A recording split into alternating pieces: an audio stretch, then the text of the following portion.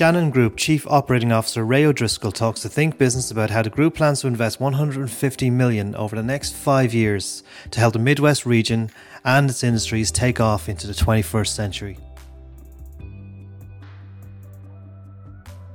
Standing here in a beautiful office park here, right beside the airport, looking at Jaguar Land Rover. When I think of the Shannon Airport and the Shannon Group and the history, I think of US flying boats coming in and the world's very first duty free. But we are now in 2020. Tell me a bit about now the focus of Shannon Group in terms of the airport and the heritage business and everything you've got to look after. Well, look, 5 years ago, Shannon Group was established. 3 companies, Shannon Airport, Shannon Commercial Properties, which used to be known as Shannon Development, and Shannon Heritage, were, I suppose, moved under the Shannon Group umbrella. And our focus today is to build a long-term sustainable business for our people, for the region and for the country, leveraging the airport, the commercial property assets and the heritage assets that we have. And in terms of like the challenges, I mean, I think you guys hold a lot of cards. Your location, the last airport west of east of the US, west of Europe. But in terms of the region as well, you got a wide hinterland here. You got so much yet to build. And so tell me about your plans for the next, say, decade. Yeah. Look, we've a 5-year plan ahead. We plan to spend about $150 million over the next 5 years on the airport complex and on the business parks and on our heritage products. So we have a pipeline of investment in the plan. We're currently working on about 6 units, 4 industrial units, totaling about 200,000 square feet. We've just delivered the first aircraft hangar in Ireland for over 20 years, and we're starting to work on our next office block. So, we're working on a sustainable development plan that's realistic, that's also ambitious. We can dial it up or dial it down depending on the demand or the economic climate. But we've a very, confident view on where we are. We've a lot going for ourselves here. Look, you say, it's built on the history here, as you've talked about, and there's been a hugely successful history over the decades in the past. But it's a different world today. A lot of other nations have caught up. A lot of other nations are competing with the IDA in Ireland in terms of attracting FDI to the region.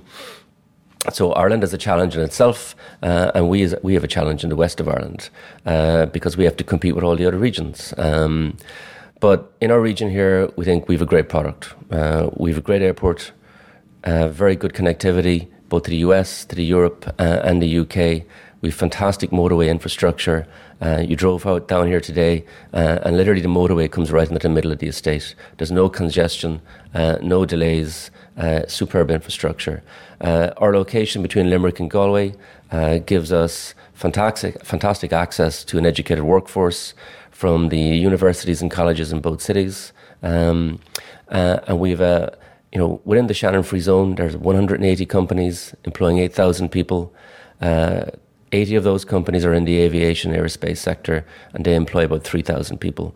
So there's a huge cluster of business here, a very attractive workforce, so that any new company coming into the region, knows that they can get access to a readily available educated workforce.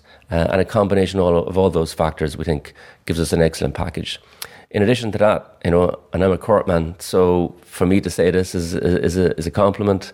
The Midwest region is a fantastic place to live. Clare, Limerick, Tipperary, South Galway, beautiful location. You've got all the natural resources that you have in the area, as well as access to the 2 great cities. Now, to say a bird never flew in one wing, in terms of we have the reality that the IDA is competing in a much changed inward investment landscape. The Indigenous picture, we're standing here in a gateway building where you host both multinationals and Indigenous companies coming in. What can we do to help Indigenous companies grow in this region? Well, we work closely with Enterprise Ireland.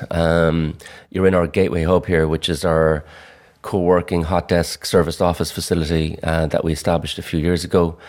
We've worked with the Ryan family with Enterprise Ireland, companies like Datalex, to set up a competitive offering here to allow Irish and international startups that were initially focused in the aviation aerospace sector to start up, and we provide funding and access to the building here for such companies, and that's been a success. Obviously, we'd like to do a little bit more of that, and I think there are possibilities for that in the future. But look, we have the location here, we have the infrastructure in terms of the hot desking facility, the co-working space, and if companies who set up in that location, we can give them a property portfolio that allows them to grow to the future.